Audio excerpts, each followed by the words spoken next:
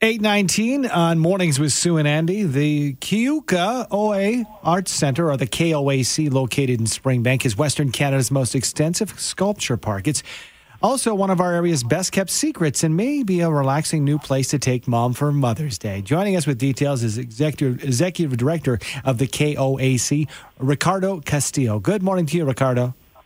Good morning. Thank you very much, Sue and Andy, for having me on. Thank you for spending. Pleasure to be here. Oh, we're glad to have you, and this sounds like a very interesting idea. So first question out the gate, could you please pronounce the Arts Center name for me? Because I think I probably butchered it.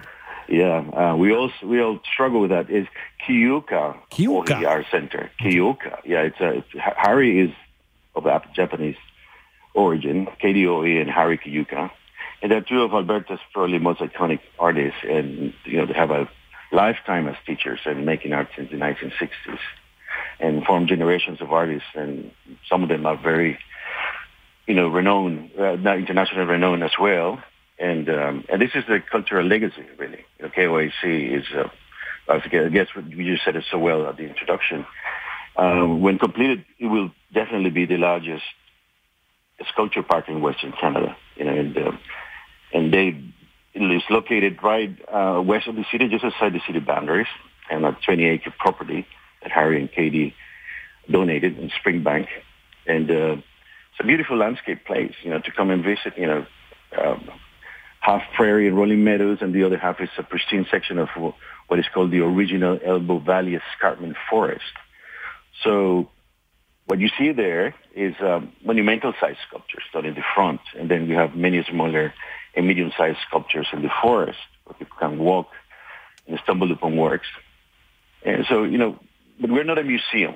This is not an art gallery. We say nature is our gallery because, normally people think of art viewing as an indoor experience, right? But some of the best art can be seen blended with nature. So we're preserving this piece of land, not only for our project, but because also we will be a green corridor. There's a lot of fast development happening surrounding us in the Springbank area, and we need to protect it. And so that's part of our mission too.